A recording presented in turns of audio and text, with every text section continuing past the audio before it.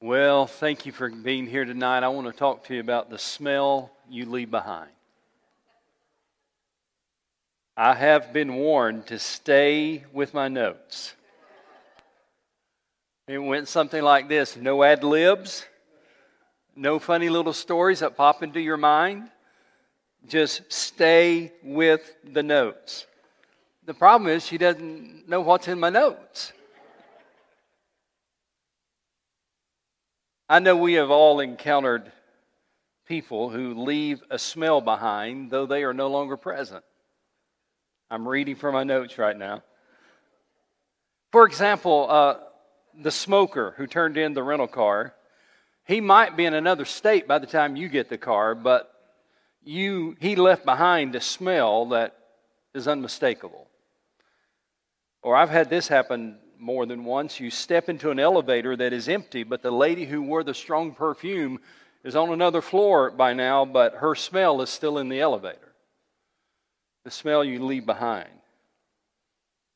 We could add to the list, certainly.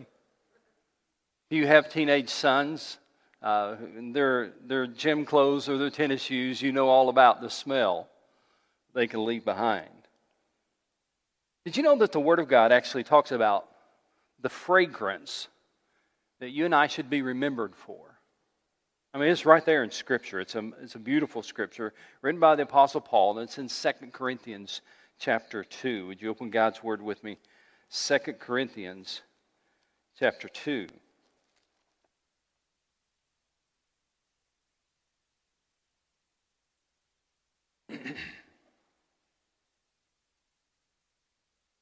Second Corinthians chapter 2. We're going to be looking at verses 14 through 16. 2 Corinthians chapter 2.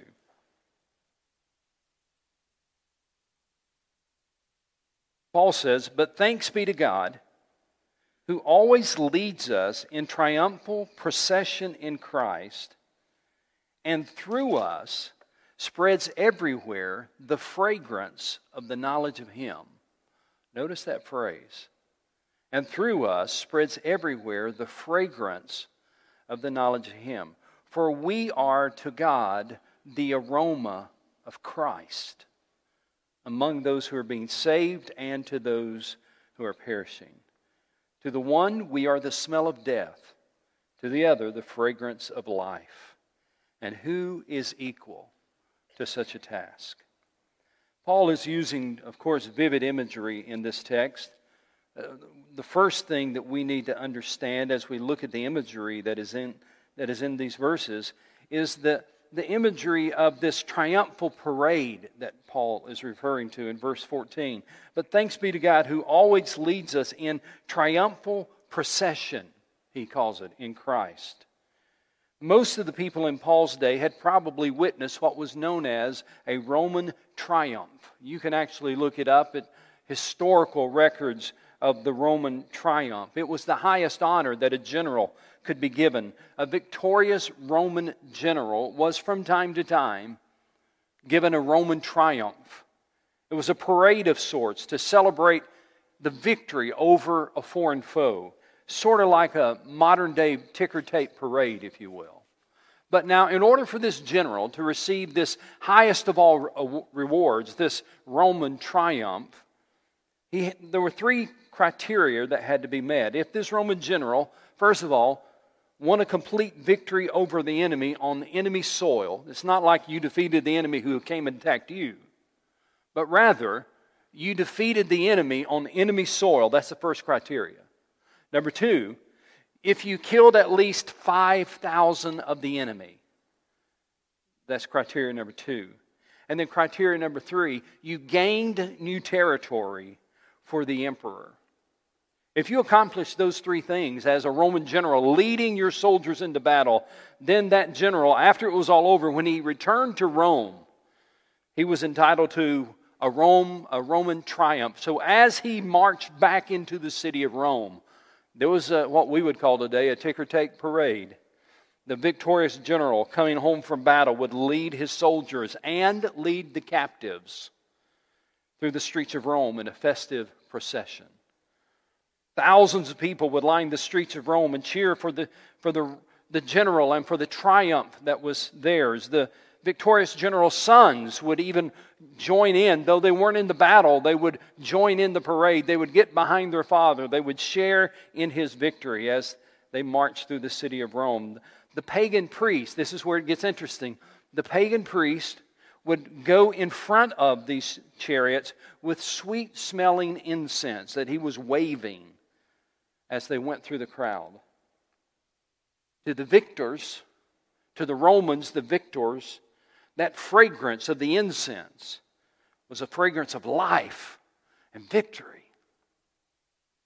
To the captives who were in that parade, that fragrance was the smell of death, representing their defeat and their coming execution. It was likely that picture that Paul had in mind, this Roman triumph, as he writes this passage of Scripture to the church in Corinth. Paul is describing a victory parade. But it's no ordinary victory parade because this is no ordinary general being celebrated. The conqueror, if you will, the general that's being celebrated in this letter that Paul is writing, left heaven on a mission to conquer the greatest foe of mankind. And look at verse 14 again. But thanks be to God, who always leads us in triumphal procession in Christ, and through us spreads everywhere the fragrance of the knowledge of Him. Through His death, burial, and resurrection, this general, if you will, conquered death, hell, and the grave, and of course Satan. That's why Paul wrote these words to this same church in the previous letter, 1 Corinthians 15. He says, "O death, where is your victory? O death, where is your sting? The sting of death is sin, and the power of sin is the law. But thanks be to God," finish the sentence, "thanks be to God, He gives us the victory through our Lord Jesus Christ." That's Romans 15, 55 through 57. So we go back to this text in Romans chapter 2. In 2 Corinthians chapter 2. I want you to go to verse 14 again. I don't want you to look for a word. It's a small word, but it's an important word. It is the word us. Find it in verse 14. Paul says that we are in this victory parade. Much like the general's sons in the days of the Roman emperor, and they would follow the general in their father in this victory parade that he has won, Paul says we too share in the victory parade. We are sons and daughters of King Jesus, and we share in His victory. Look how he says it in verse 14. But thanks be to God, who always leads us in triumphal procession in Christ, and through us spreads this fragrance. Thanks be to God who always leads us in triumphal procession. So, there's three things I want to share with you tonight based on this idea that God wants to use our lives to leave behind a special aroma, if you will, a special fragrance when we are encountering people. I want to make 3 points to you taken from the text, and we'll look at verses 14, 15, and 16.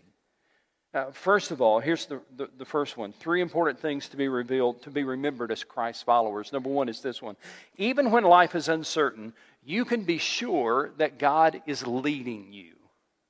Even when life is uncertain, you can be sure that God is leading you. And I'll show you why I say that in just a moment. But sometimes, if you're like me, it just seems like life is uncertain. It seems like life's upside down, and things might even be falling apart in your world, and you need to remember that you have a general, you have a commander-in-chief who has defeated your greatest foe. And why is that important for us to remember that? Because life doesn't always work out the way you planned it. You ever had that? You ever seen that? You planned it one way, and this doesn't go the way you want it to go. Life doesn't go the way you think it should. In fact, look at this text. If you go up a couple of verses 12 through 13, it appears that for the Apostle Paul, his plans, even though they were good plans and godly plans, he was serving the Lord. It appears that some of Paul's plans were kind of falling apart. Paul says in verse 12, "Now when I went to Troas to preach the gospel of Christ," he had good intention, had a great goal. He was going to go to Troas to preach the gospel of Christ. Now, when I went to Troas to preach the gospel of Christ and found that the Lord had opened a door for me. Now, but don't read any further yet. Paul says, I had really good intention. I went to Troas. I was going to preach the gospel of Christ. And it seemed like God himself had opened a door for me. Everything's lining up until it wasn't. Look at the next verse. Even though all of that was true in verse 12, look what he says in verse 13. I still had no peace of mind because I did not find my brother Titus there. So I said goodbye to them, and I went on to Macedonia. I still had no peace of mind. And so I left. We're not exactly sure all that was happening here, except that Paul was very concerned about something. Perhaps very concerned about Titus. Maybe he was concerned about what had happened back in Corinth, where Titus was supposed to be, and Titus was supposed to meet him and give him a report. He was so bothered by this situation that when he got to Troas, and he had every intention to preach the gospel there, he just couldn't do it. Think about that for a moment. We always think of the Apostle Paul as this great apostle and church planner and he was all of that. But here he says, I got to Troas and I was so bothered. I struggled so much. It just seemed like things weren't working. And though I was there to preach the gospel, I couldn't do it. And I left. Humanly speaking, it looked like Satan was winning that battle, didn't it? The circumstances were not comfortable. Paul could not understand the detours and the disappointments. And in spite of that, though, look what Paul says in verse 14. In spite of that, Paul breaks out in praise. Look how he describes it. But thanks be to God. That word but is a contrast word, of course. Even though things have not been working out, even though, verse 13, I had no peace of mind, even though I cannot find Titus, and even though I had to say goodbye and go on to Macedonia, even though my plans seem to be falling apart and I'm frustrated with everything, Paul says in verse 14, but thanks be to God, who always, not some days, not sometimes, who always leads us in triumphal procession in Christ. Paul was so sure that God was leading him, he began to praise God for his leadership. The word always, you might want to mark that in your Bible.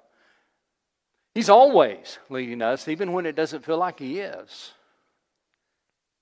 Do you have any detours or disappointments in your life? Humanly speaking, are things confusing or discouraging or disappointing?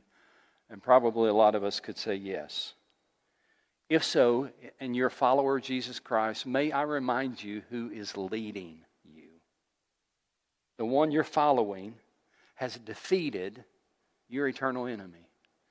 The one you're following is the King of Kings and the Lord of Lords.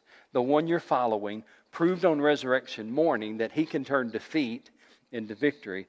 And yes, I understand that doesn't mean life's going to be easy. There are still bills to be paid. There are still problems that are heartbreaking. Your marriage may still be broken. Your dream may be over. But in the midst of the despair, don't forget that you can trust that God is leading you. That's why it says in Romans 8:37, write this down. Taking notes, write this down. In all these things, we are more than conquerors through Him who loved us. In all these things, they're not all good. In all these things, sometimes life is hard. In all these things, sometimes life is discouraging and confusing. But in all of these things, we are more than conquerors through Him who loved us. When life is uncertain, you can be sure that God is leading you and that God is helping you. Now, we could stop there and go home and say, well, that's an encouragement. But let me give you a second encouragement. Wherever you go, you can be sure that God is using you as a child of God. Wherever you go, you can be sure that God is using you. Look how Paul says in the second part of verse 14, 2 Corinthians chapter 2, the second part of verse 14. He says, who leads us in triumphal procession in Christ, and notice this phrase, and through us, underline that, through us, spreads, what's that next word? Spreads, what's that next word?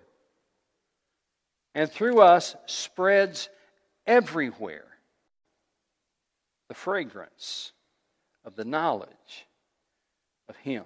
I like the Living Bible translation in this. The Living Bible translates verse 14 this way. Now, wherever we go, He uses us to tell others about the Lord and to spread the gospel like sweet perfume. You probably had a parent or a grandparent who's now in heaven, but their aroma lingers long after they've moved on. I bet some of you got somebody like that, right? It's like, man, he was a godly man.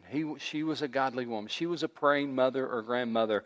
And the aroma, the Jesus aroma of them lingers even though they've been in heaven for a while.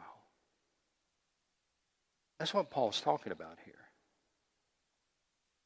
It's beautiful language. But thanks be to God, verse 14, who always leads us in triumphal procession in Christ, and through us, everywhere, the fragrance of the knowledge of Him. In other words, people should be noticing the Jesus in you when you're there, and it should feel like a perfume when you're gone. They should notice something. We tend to measure our influence by our actions, the things that we do. And certainly we can be known for and by our actions. And we tend to sometimes think that if we just have the right actions, then we're going to be known for what we do. But creating the right atmosphere is also important, not just the actions.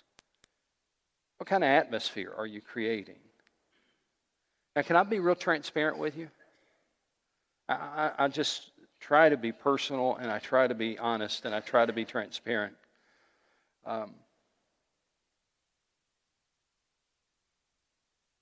Yesterday I blew it a little bit. And it's interesting how this, I haven't even told my wife this story. She doesn't know this either. I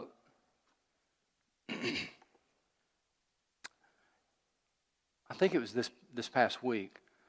We had a traveling salesman come to our house, and I had a great conversation with him. I'm not going to get into details of that, but I had a great conversation with him, and when he left, I think he sensed the aroma of Jesus. I would hope that he did.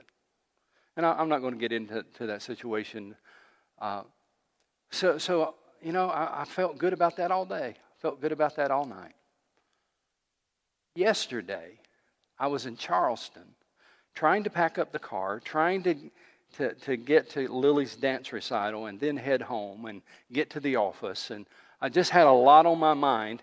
And the same company that I talked to in my neighborhood was going through Kelly's neighborhood. It wasn't the same salesman, but it was the same company. And he walked up and he's trying to start a conversation. And I was trying to be nice. Have you ever had those times? I was trying to be nice, but I was trying to get the car packed. I was trying to get to Lily's dance recital. I was trying to get home so I could get to the office. And I've already had this conversation with the guy in my neighborhood. I didn't tell him all that, but that's the way it was. Now, I don't want to oversell it. I didn't chew him out. I didn't do anything wrong. I was a little bit short with it.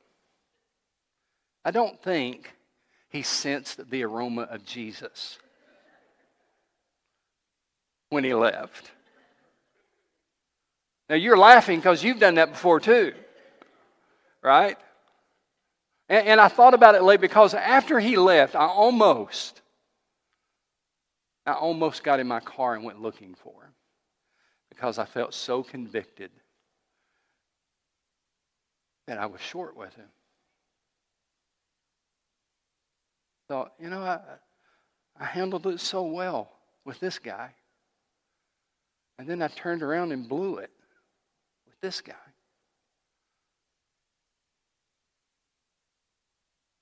God wants to spread the aroma of Jesus to the people you come in contact with. Sometimes we do that well. And sometimes, if you're like me, you blow it. So I do not stand before you today as one who has mastered it all. But let me give you 4 things that I think would make Jesus more appealing to those who don't know him. 4 things that would kind of make the aroma of Jesus more noticeable. We're still under point 2. This is kind of subpoints of point 2. And I want to give you 4 things that would make Jesus more noticeable to those around us. First of all, live a life they can't argue with. Live a life they can't argue with. One of the main reasons people don't come to Christ is that some of them have seen Christians. Many years ago, there was a band, back in the heyday of my youth, there was a band called DC Talk. And they put out an album called Jesus Freak. And in that album, there is a quote, and I'm going to quote from that song, that album. It says, here's what he says in the song. The greatest single cause of atheism in the world today is Christians who acknowledge Jesus with their lips but walk out the door and deny him by their lifestyle. And that's why an unbelieving world finds what we say unbelievable. Because they might hear something from our lips, but they don't see it in our lifestyle. I mean, you know me. Most of you know me. If you see me wearing a shirt that says, I love Coca-Cola, you know that's a lie. You would find that unbelievable, right? Because the message would not match my lifestyle. Nothing creates a greater stink, if you will. Nothing creates a bad odor like someone who says they believe in Jesus, but they don't live like they believe in Jesus. Their lifestyle and their language doesn't match. So if we really are going to spread this aroma of Jesus to others, if when we leave somewhere there is just this sense of Jesus there, because we've been there, one, there needs to be a lifestyle that they can't ignore. And number 2, there needs to be a story they can't deny. A story they can't deny. Now, here's the wonderful thing about this is that if you know the Lord Jesus, if you truly have been saved, you've got a story to tell. Your story may not be dramatic. Your story may not be one of those stories that keep people on the edge of their seat. It might be a simple story, but it's still the story that of what Jesus has done for you and the difference he's made in your life. I really appreciate a former football coach, now announcer, named Tony Dungy. I've got 2 of his books on my shelf in my library. I've read both of those books about Tony Dungy, a godly Christian former NFL coach. In 2007, Tony Dungy coached the Indianapolis Colts to a Super Bowl. His quarterback, by the way, was a guy named Peyton Manning. Happened to play for the University of Tennessee, in case you didn't know that. I was reading this book about Tony Dungy, Super Bowl winning coach. And the book said, someone said, he led his team to number 1 in the world and showed the world a better way to live. He led his team to number 1 in the world and showed the world a better way to live. That is a story they can't deny. Number 3, a positiveness that they would want. Too many Christians are negative and critical and sour about life. And you'd never guess they have the joy of Jesus because you don't see it at all.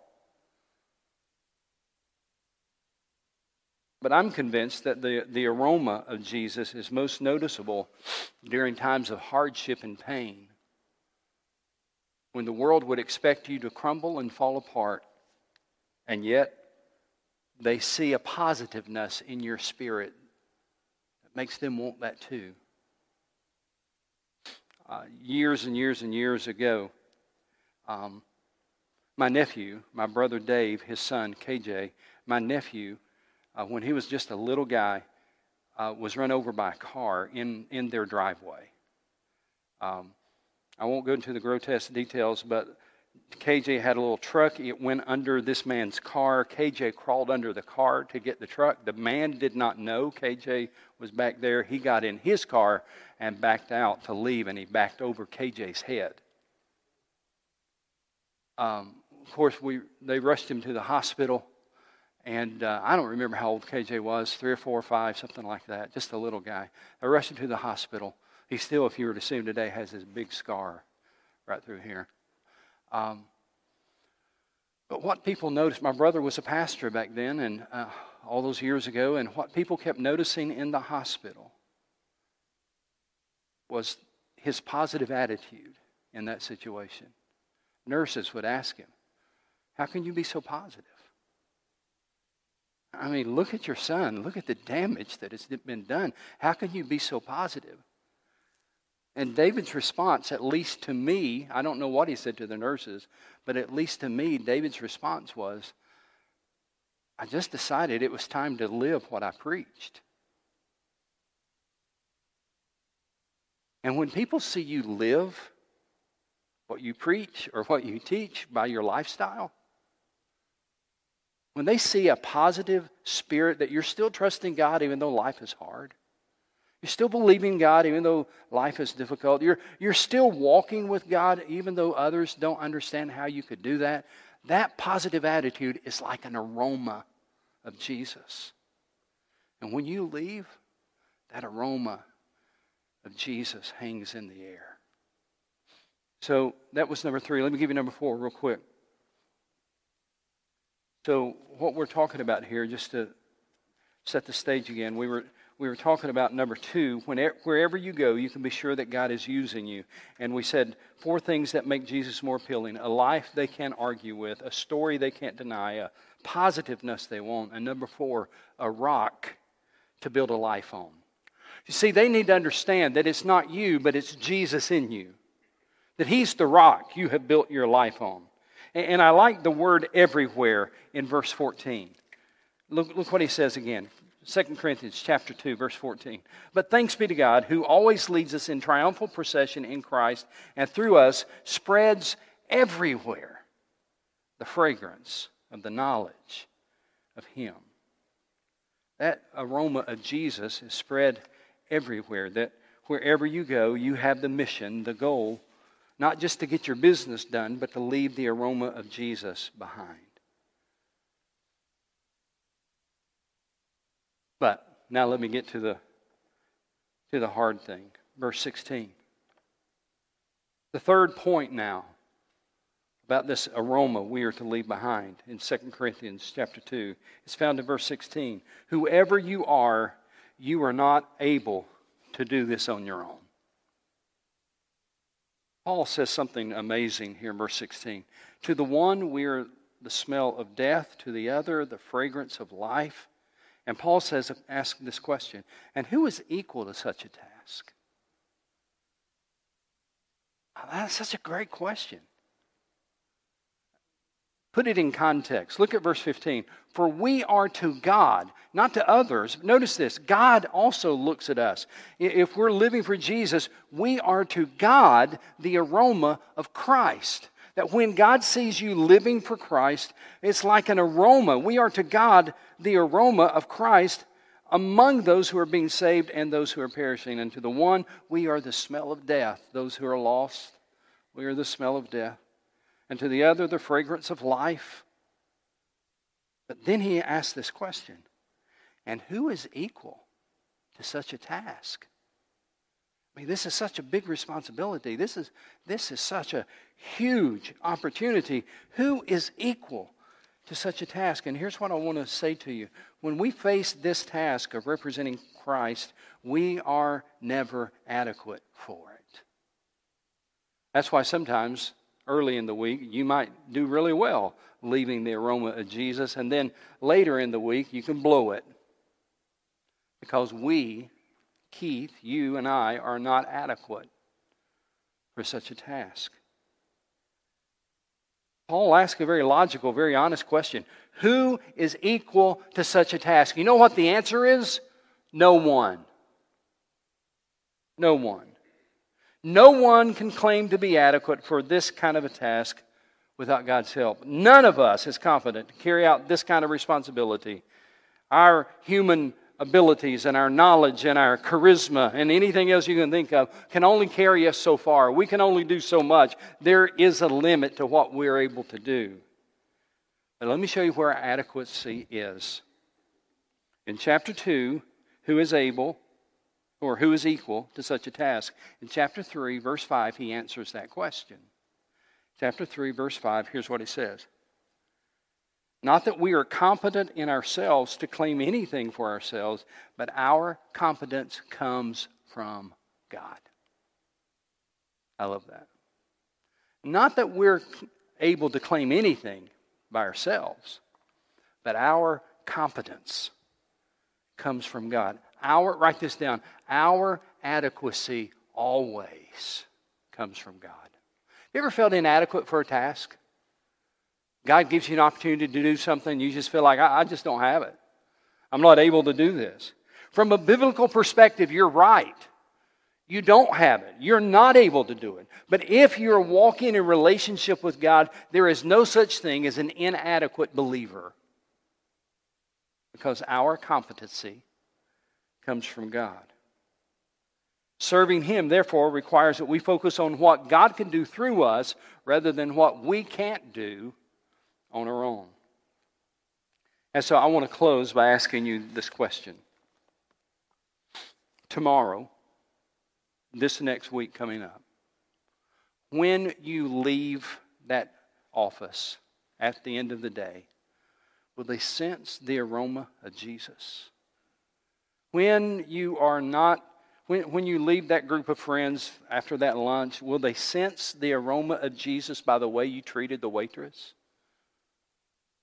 When you go to that business to have your oil changed, will they sense the aroma of Jesus by the way you handled that frustrating situation?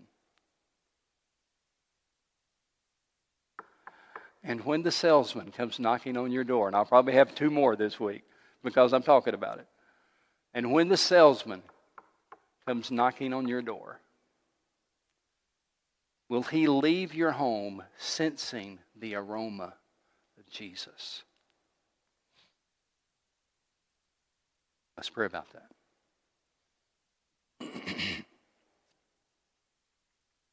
Heavenly Father, I thank you for this word that just has been a challenge to me and encouragement to me as well. And I recognize that I can't really control the response of the people to the smell that I leave behind. I can't control whether it's the smell of life or the smell of death for them. I'm not in charge of how they respond to that smell of Jesus. But God, I am in charge about walking with Jesus so that there is this aroma as I leave. And I thank you for this word that reminds us it's not about us, it's not our competency, but it's about living with you and letting you live through us. And may you help us do that this week in such a way that people notice Jesus in our lives even after we've gone. And I pray that in Christ's name. Amen. I want to give you this to think about. I don't have a Bible verse for you. I don't have chapter and verse to quote. I'm just going to ask you to think about it. When Jesus traveled into a village, when Jesus stopped into someone's home, after he left, do you think he left kind of an aroma? I don't literally mean there was a smell there that he left behind, but just the aroma of who he is and that he was there. I don't have a chapter verse, but I really do believe that wherever he went, in a home or in a village, he left an aroma of God. If we're followers of Jesus, maybe we should do the same. God bless. Thanks for being here.